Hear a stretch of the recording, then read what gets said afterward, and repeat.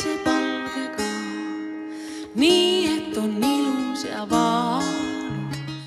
Tere armsad sõbrad, käes neljapäeva õhtu ja aeg suunduda müstikaradadele. Minuga on täna Lea Dali-Lion taas ja saatekülaliseks on tervendaja Andres Saks. Tere ka teile kõigile. Nii, ma tahtsin küsida, Andres, vaata, sina nüüd vedasid meid stuudiost välja. Sina ütlesid, sina stuudiosse tulla ei taha. Ja nüüd me oleme siin päris armsas kohakeses õnnelaboratooriumis. Just. Et ma arvangi, et niisugust pimedust aega on nii palju nii, et võiks niisugune mõnus, valge, hele, puhas, niisugune puhtusega seondub niisugune energia ka, et oleks niisugune avarust rohkem ja annaks niisuguse mõnusa tunde meile, kui siin saates teha, nagu ütleme nii. No sina oled tervendaja, sa tead kindlasti ka, et võib-olla keskkond mõjutab inimese tervist, on see nii või? No kindlasti.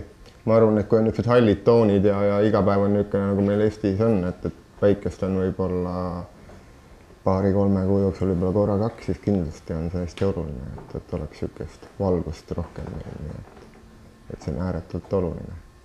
No me mõtlesime täna, et räägiks nii-öelda Eesti rahva tervisest, et kui ma arsti käest nüüd küsin, et mis Eesti rahvast piinab või mis talle muret teeb, siis arstid ütlevad, et südame-veresoonkonna haigused, depressioon ja võib-olla ka vähk. No sina... Selle või kokku võtta pimedus nagu. Kogu pimedus kõik on et kas tervendaja näeb seda sama paletti või... No tegelikult eks ta nagu ongi, et kui väga palju inimesi, kes ikkagi, ma arvan, et mitte minu poole ei pöörda, vaid kõikidel ongi, ütleme, ühed ja samad mured, et tegelikult alguse saabki kogu, ütleme, murede algust nagu depressioon. Hakkab ta pihta ikkagi hästi vaikselt, inimene on rahul, mingid probleemid tekivad ja eks kõik siis. See mõjutab kogu meie südameprobleeme, hingelist probleeme, kõike selles mõttes. Kas ma saan õigesti aru, et kõigepealt tulevad ärevushäired, siis tuleb depressioon siin nagu tegi vaikselt? Ei. Või need on erane? Ka ärevushäired, eks need ikkagi tulevad hilisemast kõik, et kui see kõik asi kokku on tulnud meie sisse. Et see depressioon on sellise hiilib kõigepealt vaikselt sisse. Vaikselt niisugune rahulolematus. See on nagu see tunne, et sa ei ole nagu vajalik, sa ei saa millegi hakkama. Kõik asjad jooksevad meil tagurpidi siin elus. On nii, et ma täna nagu ise just mõtlesin, miks need asjad nii on, et oleksime rohkem niisugused õnnelikumad, rõõmsamad, aga elus ei ole ja peab olema ka vahel mingi niisugune tõuge allapoole, mis siis tekitab seda tunnet, et mis tunne on olla niisugune halb tunne enda kehas. Mis tunne see on? Oota, see on siis nagu hea, kui sa tunned, et mul on halvasti. Vahest on see hea tunne ju. Muidu on see, et kui sa oled kogu aeg nagu õitsengul, et siis on ka natukene peaks olema. Siis sa ei saa aru, mis on hea. Mis on halb, et asi nagu tasakaalus olema, et ma arvan, et eks number 1 asi meie kehas ja hinges peabki olema tasakaal. Ma arvan, et see on number 1 asi üldse. Kui ei ole tasakaalu.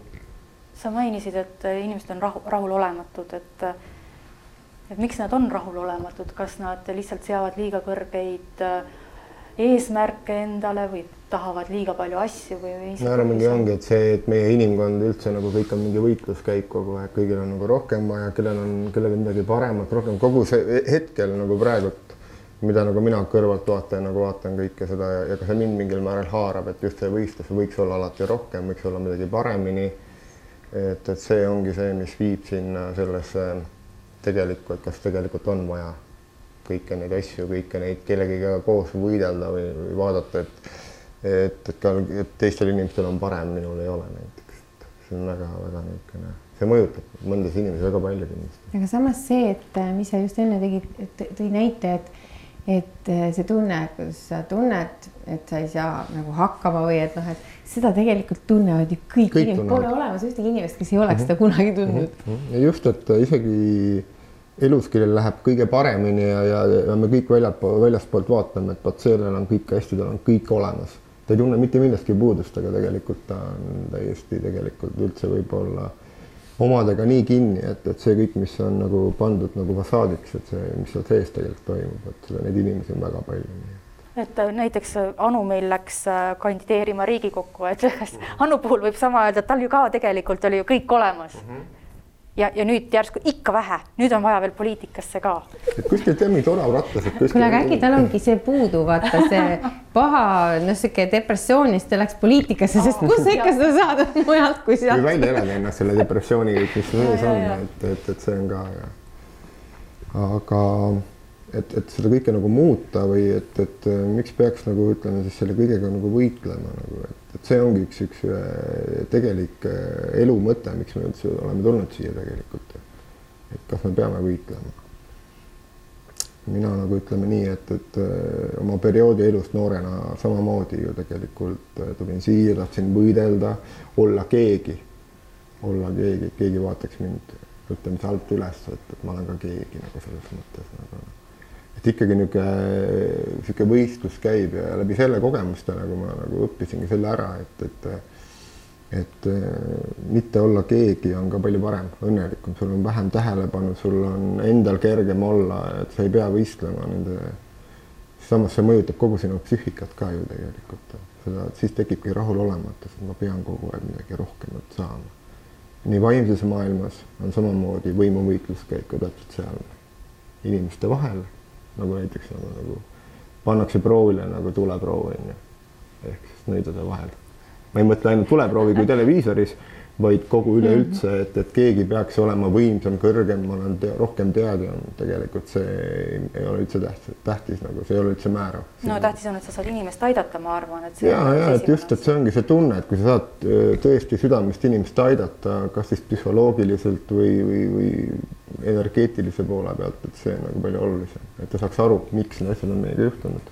Aga kui meil ju on see nõidade tuleproov on ju, et kas siis me võime nagu kahtlustada, et need inimesed, kes nagu sinna tuleproovile lähevad, nad ju tahavad siis võistelda, võib-olla ja võita, et kas neil on siis ka äkki tasakaaluga mingi väike võib-olla? Ei, eks see on ka kindlasti mingi proovile panek ju, kindlasti iseendaga, teistega, et kui ma ei võta nagu seda saadet, vaid üleüldse nagu kõike seda nagu... Kuigi ma saan aru, et kui sa juba lähed selle kaamera ette, et see juba ongi see, et katsu sa siis tasakaalu säilitada, kui kõik hakkavad kohe, võtavad neid tomateid ja hakkavad et eks just järgmine teema nagu ongi, et jälle hinnangute andmine nagu on üks asi, mis me praegu tegimegi ja rääkisime sellest, et see hinnangute andmine, et hästi kergelt on tulemas meil kõigil.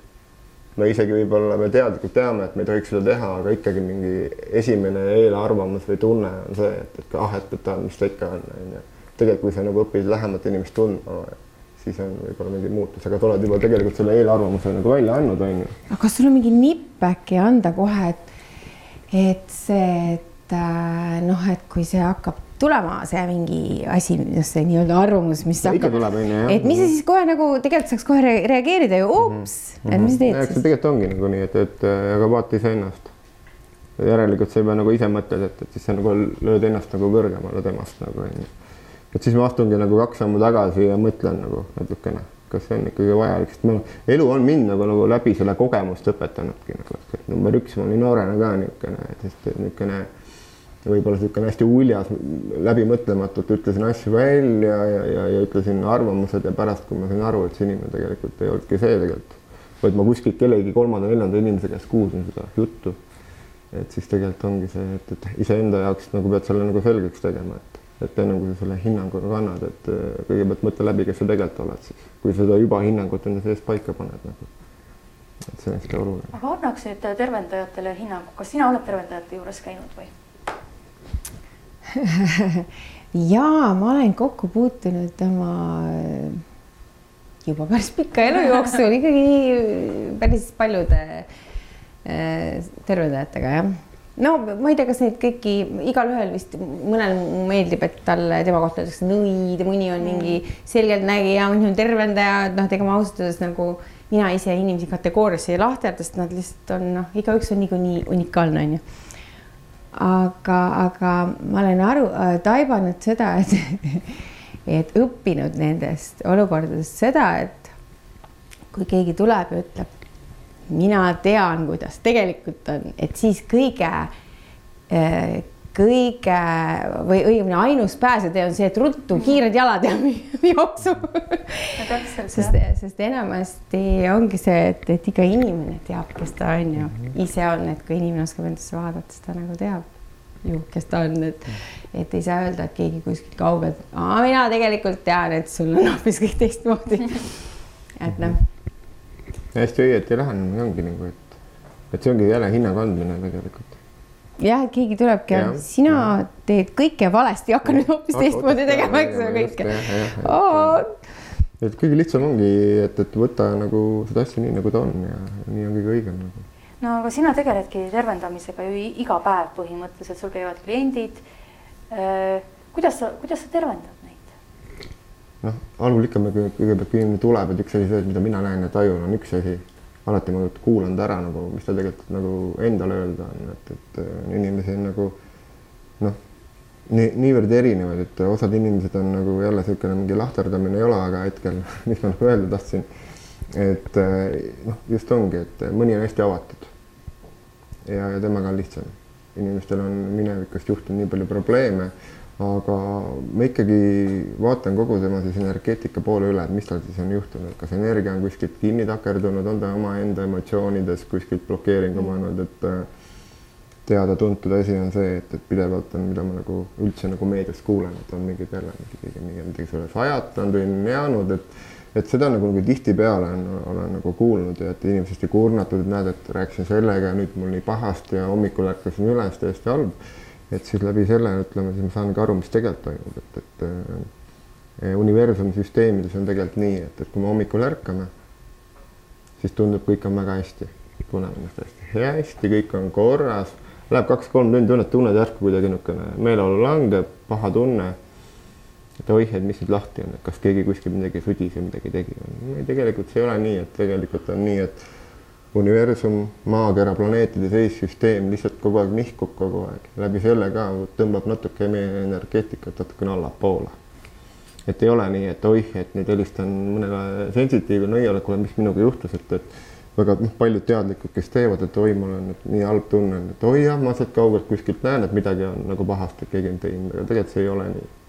See ei saa olla nii, et keegi kogu aeg sudib sulle, keegi tahab sulle halba, et pigem on ikkagi nii, et see on kõik meie enda arengu ja energeetika vahetusega seotud.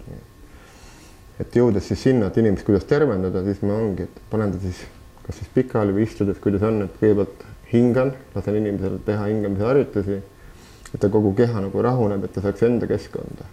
Mõne jaoks läheb see võib-olla 1, 2, 3 minutit, mõne jaoks on 10, 15 minutit. Ja ma panen inimesi endaga nagu rääkima. Küsin, mis tunnet see hetke tunne on. Aga sa oled ikkagi siis nagu psühholoog, eks ju või? See ongi parapsühholoogia kogu süsteem ju. Psühholoogia algab tead kust no. Kui sa tuled sisse ja sa tead, et sa tuled õnnelaboratoorium. Siis ma mõtlesin just, et vaata, et kui inimene on nagu jõuab ukse, siis ta vaatab õnnelaboratoorium.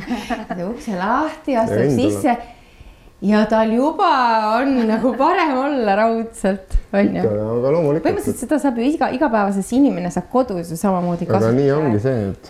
Siin on õnnetuba. WC uksele õnnelaboratoorium. Naudingute tuba. Et siis nagu, siin on... Aga ikkagi, kui energeetika inimesel kinni, siis ma lihtsalt, miks seda ma teen, et selle jaoks teen seda, et ta teadvustaks, ta saaks aru, et läbi keha kõik see asi käib. Mina olen ainult abivahend selle kõrval ja juhatan teda ja aitan teda lihtsalt samamoodi oma energiaga. Aga sa saad oma energiaga midagi muuta siis inimese sees? Aitan, sest ta ise kogeb ka seda läbi, et ta saab ise ka ennast nagu aidata. Mõtlen, et kui me teeksime nii, et mõtle, mis tunnet see tekitab sinus, mis me peaksime selles asjas ära muutma. Samamoodi ka aitan mina oma energiast, ta on minu peo väljas sees kogu aeg. Kui tuled, täna siin kõik on infoväli väga suur. Kõigil oma energia väli, aga kui ma suunan selle oma energia temale puhastamiseks, mida ta täpselt vaja on, et ma täpselt teen nii palju, kui mul lubatud on ja palju tema jaoks on vajalik. Et kui ma ütlen, et kuidas on, et kui me teeme sellise asja, viime läbi, kuidas sa tunned ennast? Ta teeb selle asja ära, ütleb, et kui aga hoopis teine tunne on, et see ongi, et see... Aga võib-olla ta nagu tahab sulle meeldida ja lihtsalt ütleb ja ise endale valetab. Äkki ei tunnebki mitte midagi.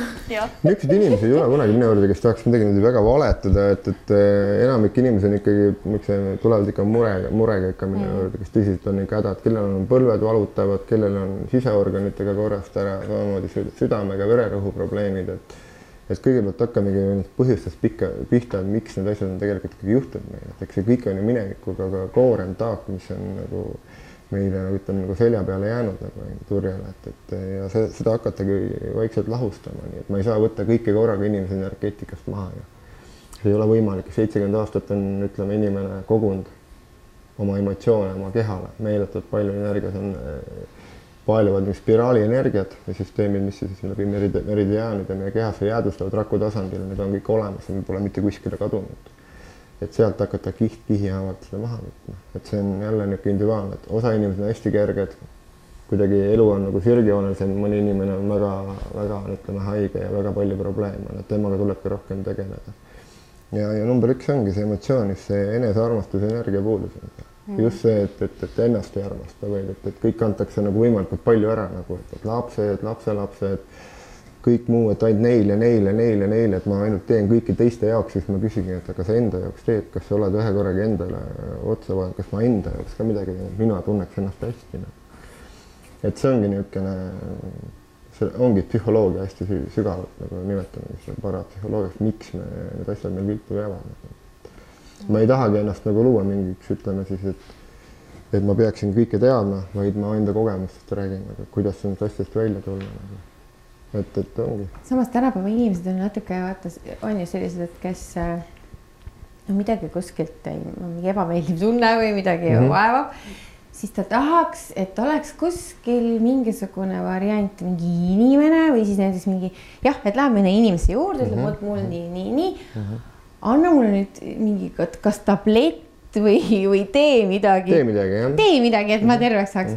Et mis sa neile ütled, et kui noh, selles mõttes, et sa siin koju ei saa ju võtta, eks ole, et nad saavad vahel arva siin käia. Jah, aga just ongi, et eks elamus ju paljud ikkagi on nii, et kes ei tea või on korra mu juures käinud ja siis ikkagi telefoni teel, et inimene helistab, et kuule, mul on nii paha olla ja kõik on nii pahasti, et Andres, et paremas neerus on niisugune valu ja kõik asjad on, siis mõtlen, aga pigem nagu jagan õpetust nagu et õpetad neid, et kodus ise saavad ka nagu... Muidu ongi nii, et see, nagu ütlen, see lõngakera jääbki nagu kogu aeg, et see number kõne tuleb mulle kogu aeg.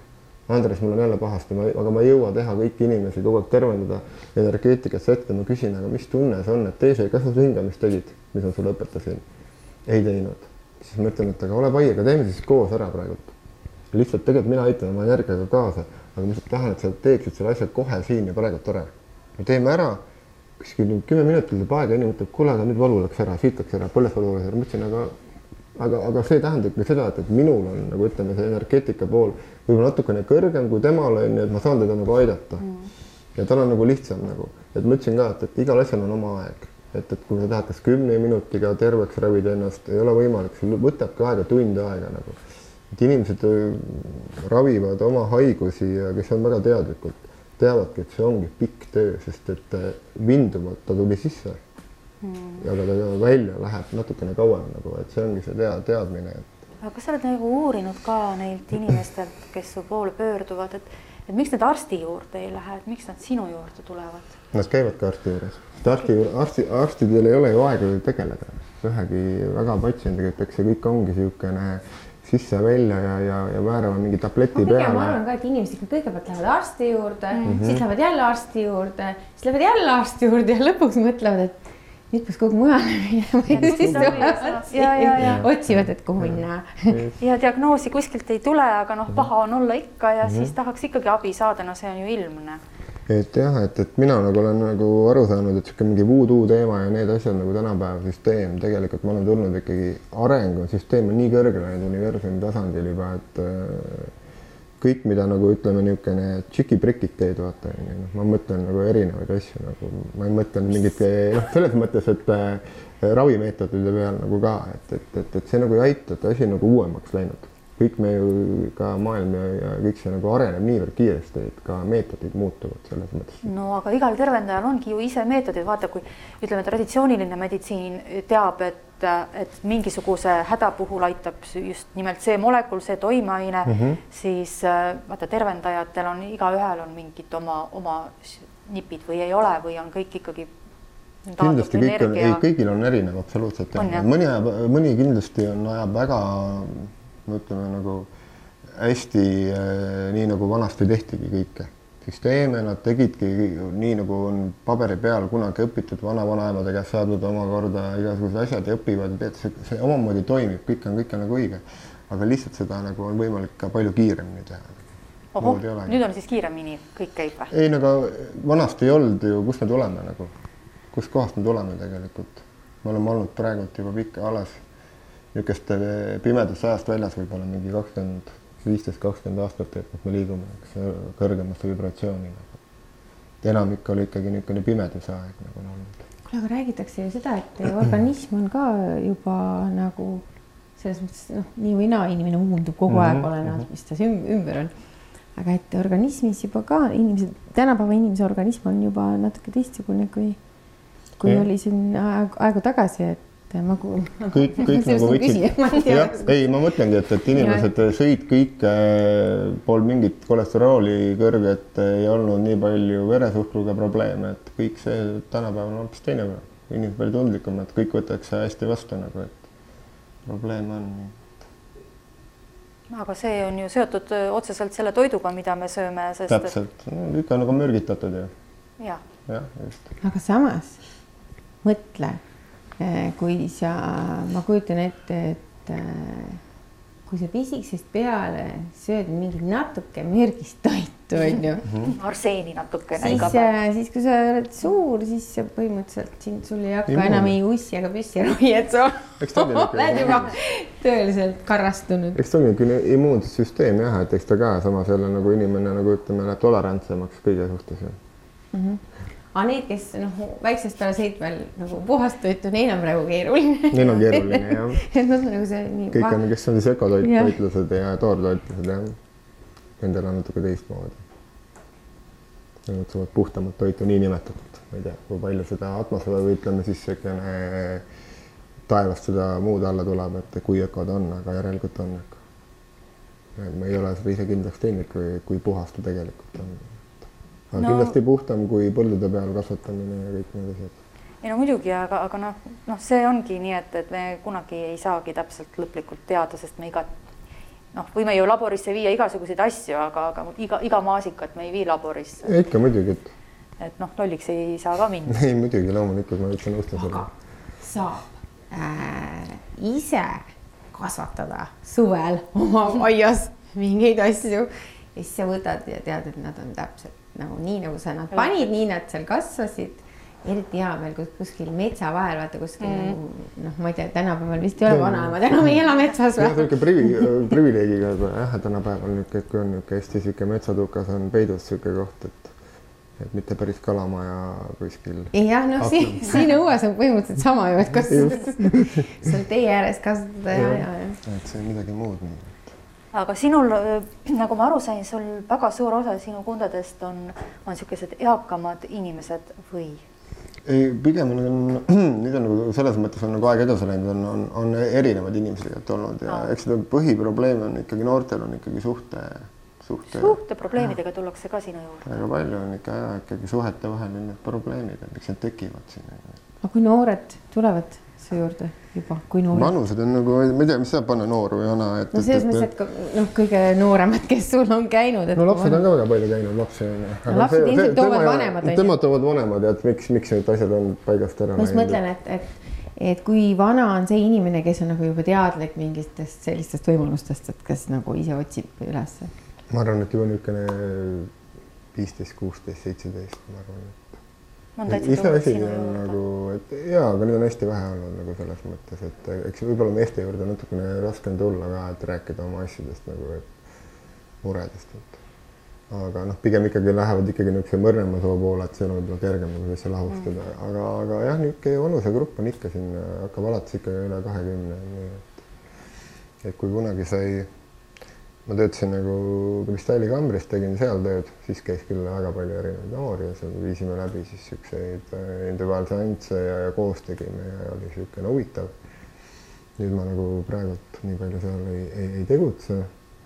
Aga jah, praegult ikkagi ütleme enamik on ikkagi niisugune noortel on jah, see suhete vaheline probleemid on hästi palju, et väga palju kannatavad inimesed selle alla, et ei sobi omavahel kokku ja siis üks ei julge midagi öelda ja niisugused pinged.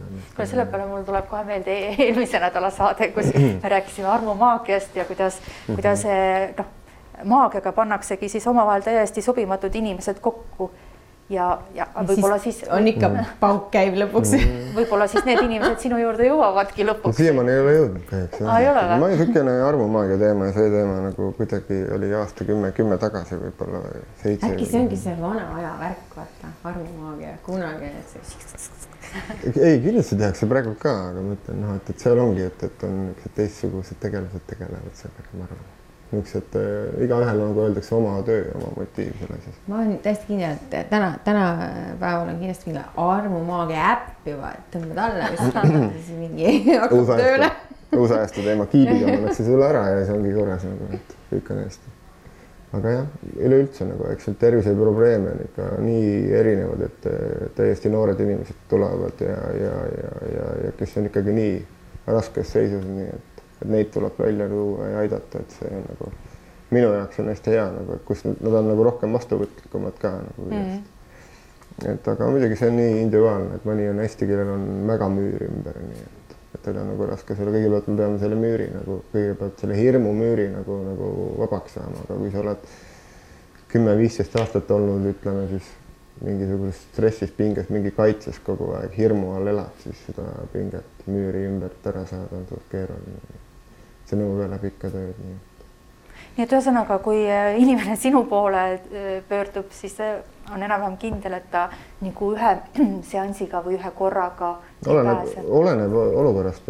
Kui on lihtsalt mingi väike asi, mingi ütleme tõesti on mingi pinge on peale, et inimesel on tõesti midagi süükest tunnet või on ta, oleneb millega ta tuleb, et kas tal on mingi põlve, mis iganes liigeste probleemid, alaselg, seljaprobleemid, et oleneb ju kõik, kui kaugel staadiumil ta on, et kui on võimalik lähemal staadiumil, et alles tekkinud mingi hetk, et siis on seda võimalik ju kohe ära korrastada.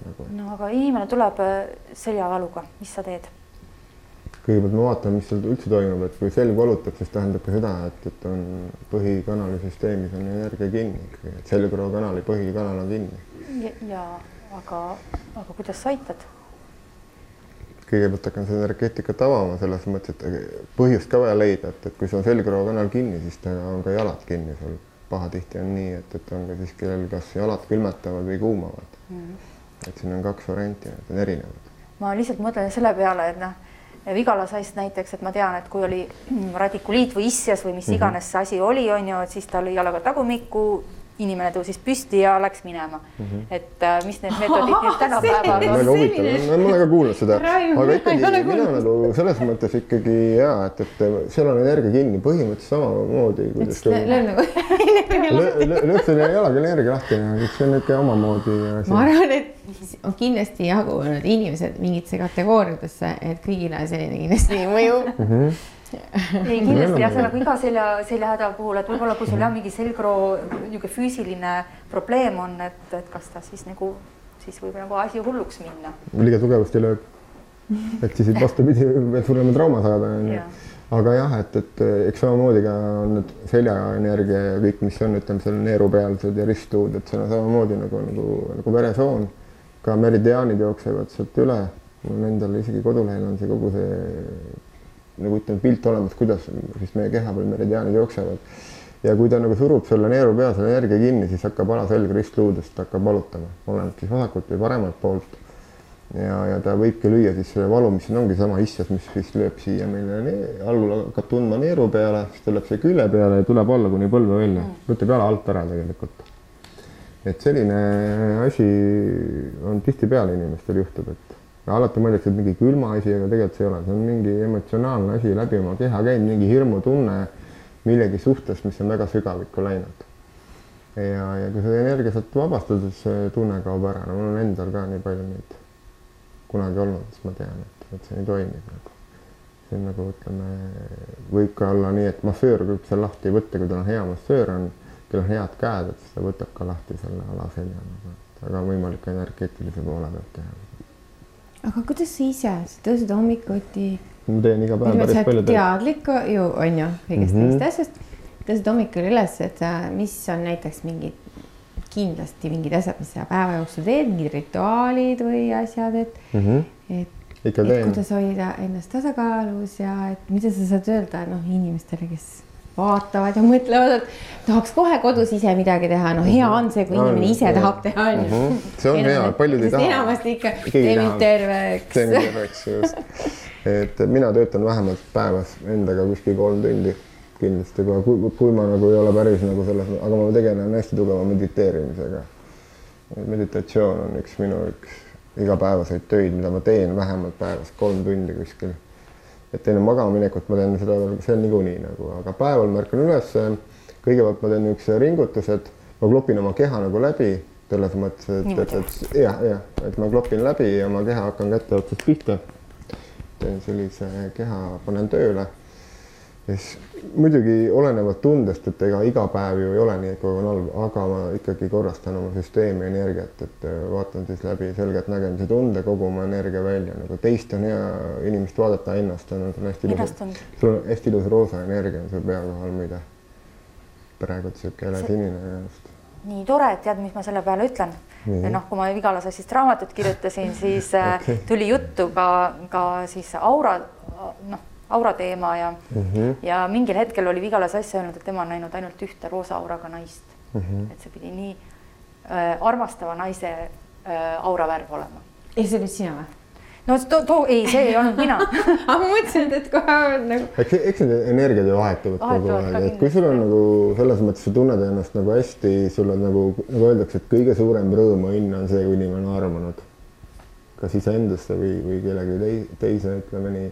Aga just see õnnetunne, just ongi see armunud, see õnnetunne, et inimesel on lilled ja liblikad on kõhus ja see tunne ongi kõige, nagu ütleme, siis kõige puhtam, et kui ma olen nagu rääkinud aura, kes teevad aura pilte, siis sealt on nagu hästi eriti näha seda, et kui inimene on just armunud ja õnnelik ja kõik on hästi, siis seda see aura on hästi puhas ja siuke rõõmus. Kusjuures me eelmises saates ju avastasime ka selle, et kui inimene ongi vaata see, et on suur armastus ja puhas ja kõik on hea, et siis need pahad energiad ei saagi nagu konksuda.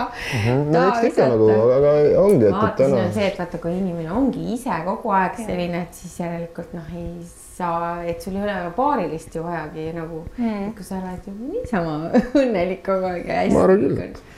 Siis ongi keeruline. Muidugi ma ütlen igaks juhuks märgin juurde seda, et Vigala Sass ütles seda nõukogude ajal, et siis oli võib-olla raske olla õnnelik, eks ju. Et ei olnud asju saada ja koledad riided ja polnud asju saada. Kummaline. Pigem nagu ma arvan, et siis oli väga hea, et asjad tegid ikkagi õnnelikuks, mitte see, et sa ise tahtsid õnnelik olla, aga asjad ei teinud. Ei, no ma pigem mõtlen, vaata, kui teisest küljest võtta, et ma just käisin üleeile poes, tahtsin hambaharja valida lastele ja endale. Vaja 3 hambaharja valida. Hambaharja on nii palju ja nii palju erinevaid, et mul läkski seal mingi 10 minutit, et otsida, et kõige pehmem ja kõige... Et vaata, milline stress võib tekkida sellest inimesele, et kui sa lõpuks ei saagi valitud üldse. No selles mõttes, et ja eriti sul on veel kiire, et siis valid seal, aga nõuka ajal ei olnud midagi valida, läksid, võtsid selle hambaharja lihtsalt. Ja lihtne, tõesti, elu oli lihtne. Ma ei tea, ma ise selle ajal muidugi ei ostnud veel üldse midagi, sest ma olin selline baby veel, aga... Küll just, et liiga palju on asju. Liiga palju on meil neid valikuid. Lause, et raha peab olema nii palju, et ta ei tohi olla liiga palju ja liiga vähe, et ta peab olema see paras, et ta sind ei hakka nagu häirima. Ma vaatasin just kaartide peale korra, et jätku seal midagi sulle või teile. Need on inglikaardid, mul on ka kodus inglikaardid, aga mitte sellised päris. Mis sa teed kaartidega? Mina üldse ei kasuta kaarte. Need on nagu lihtsalt selline, et on hea auraga. Hea auraga, et sa võid võtta selle kaardi siit ühe endale. Jaa, palun. Mina juba võtsin. Seda võtsid? Ja. Me oleme juba ära võtnud. Okei, no ma siis... Ma muidugi tavaliselt, kui ma kasutan kaarte, mul on omad rituaalid, et ma päris niimoodi puhastan kaardid ära enamasti ja kui ilusad kaardid. aga Andres, et sina kasutad, kas sa kasutad, on sul mingeid riistu või asju, millega sa inimesi siis tervendad? Ja ma kasutan nagu enamikud, tegelikult kui enamikud kasutavad ka kindlasti pendlit, siis kui on vaja nagu ennast vaadata, siis ma vaatan ka pendlit ka, aga üldjoontes inimesega ma mingit väga ei kasuta midagi erilist sihukest vahendit. Aga sa näed, ütleme, kui inimesel on mingisugused blokeeringud, no ütleme, või siis on tõesti haigused suisa, et kas sa näed neid? No põhimõtteliselt ma vaatan nagu röntgeniga ikkagi inimese keha läbi. Nagu röntgeniga, jah? Tegelikult see on niisugune nagu, ma arvan, et enamikud... Mis sa Delfiini peal hingel. Delfiin. Ma olen alati mõelnud, et ma nii väga tahan kunagi delfiiniga koos ujuda, aga viimasel ajal... Väga kõrge energia on delfiinidel. Et viimasel ajal, kuna nii palju on räägitud või võib-olla ma olen sattunud selle peale, et kuidas loomi nagu pannakse niimoodi kinni, et siis pigem kuskil avamerel või looduseslikus keskkonnas äkki tuleb mõni delfiin kunagi, ma ei tea, kas ma midagi julgenud siis, aga...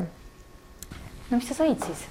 Joy, issand jumal, rõõm. Jah, aga rõõm, ma saan aru, aga miks mulle just praegu tuli see kaart selles mõttes? No vot, seda sa saad teada ja siis järgmine kord räägid. Et kas oli... Rõõm on hea ju, et inimene on ikkagi, et ei ole rahul, et jälle, mis ta küll tuli? Ei, ma tahaks teada, et ma olen väga uudsimulik, ma tahan alati kõike teada. Ja sest kunagi ei juhtu ju miski niisama. Ei, kindlasti mitte, juhused ei ole olemas. Juhused ei ole olemas. Kõik on nagu, ja ma just eile ka lugesin just mingit artiklit ja seal oli ka, et Maia Kataväli ütles ka, et juhused ei ole olemas.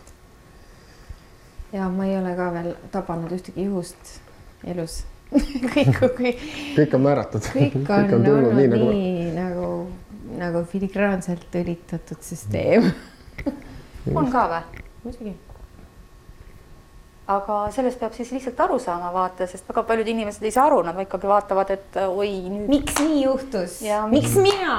Miks minul? Ja miks on takistused meie elus just, et see on vajalik millegi jaoks ikkagi, et on mingi edasiviiv jõud, vahest on takistus õnnistus kui miski muu, nii et siis me ikkagi nagu proovime uuesti, siis jookseme endaga kinni. Ei näe sinna ukse taha selle pärast. Paha tihti ikka inimestega juhtub nii, et ka ise vahel unustada, et kui seda sulguvat ust nagu üritad kogu aeg nagu lahti teha, et aga ei tule, siis tuleb võib-olla korraks aeg maha võtta ja endaga tegeleda. Siis asjad nagu hakkavad paremini liikuma, mida sa hästi palju nagu tahad või ruttu või kiiresti, et siis millegipärast see asi nagu kaugeneb pigem. Ta peaks olema nagu loomulikus käigus. Inimene tahab kõike kohe ja praegu. Korraga muidugi. Ja kõige paremat. Ja kõige paremat, täpselt nii, ikka. Aga see on nagu normaalne inimlik. See on jah inimlik ja armas. Et ikkagi on, et kohe tahaks saada sõrmanipsuga. Ja siis, kui sa kohe kätte saad, siis tahad ju sa said juba selle kätte, siis tahab veel midagi järgmist kohe. Aga siis ühesõnaga, mis siis inimene peab tegema, et püsida terve? Kas on võimalik üldse püsida terve? Hästi keeruline küsimus, samas hästi lihtne. Et number 1, et ma arvan, et kui me oleksime kõik väga hästi, siis me ei oleks siin praegult. Sellepärast me tulimegi siia kõike seda kogema. Me tulime selle planeedi peale maa kogema seda, et on ka haigused ja on ka viletsus. Ikka muidugi, me peame seda kogema ja muidu me ei teaks, mis see on. Kui see kõik oleks nagu... Me tulime siia nautima. Jaa, me tahaksime. Kõike nautima, mida iganes. Aga ma arvan, et nagu selline eluväärtus ongi elamine. See on suht tegelikult, et mida pikemalt me elada saame ja mida tervemalt me saame, seda õnnelikult me oleme. Tegelikult see kõik see, mis me siis nagu üks päev siit peame ära astuma, siis seda me enam kogeda ei saa. Nagu siis on lihtsalt üks selline mõnus värvi muusika käib ainult või niisugune elu. Et see, mida sa praegu saad teha, kõike katsuda, puudutada, tunnetada, kõike neid asju saad me praegu ainult teha. Kuule, aga see on ka väga-väga ilus, ütleme nii, lõppsõna meie saatele tegelikult, et puudutage, tunnetage, katsuge, nuusutage, nautige, tehke kõike ilusat ja tervist. Olge endaga rahul. Ja olge endaga rahul ja tervis võib-olla siis tuleb ka. Ja olge armunud. Kui see on võimalik. See on võimalik kogu aeg. Armastage kõike, on ju. Armastage kõike. Aga meie kohtume teiega juba järgmisel nädalal, kui käes on uus aasta. Hiina horoskoobi järgi siis tuleb kohe 5. veebruaril algab see aasta ja meil on järgmine kord külaliseks astroloog Triin Tober, kes võib-olla siis natukene räägib sellest ka, mida see uus aasta meile toob. Kõike head teile seniks ja näeme järgmisel neljapäeval. Tšau!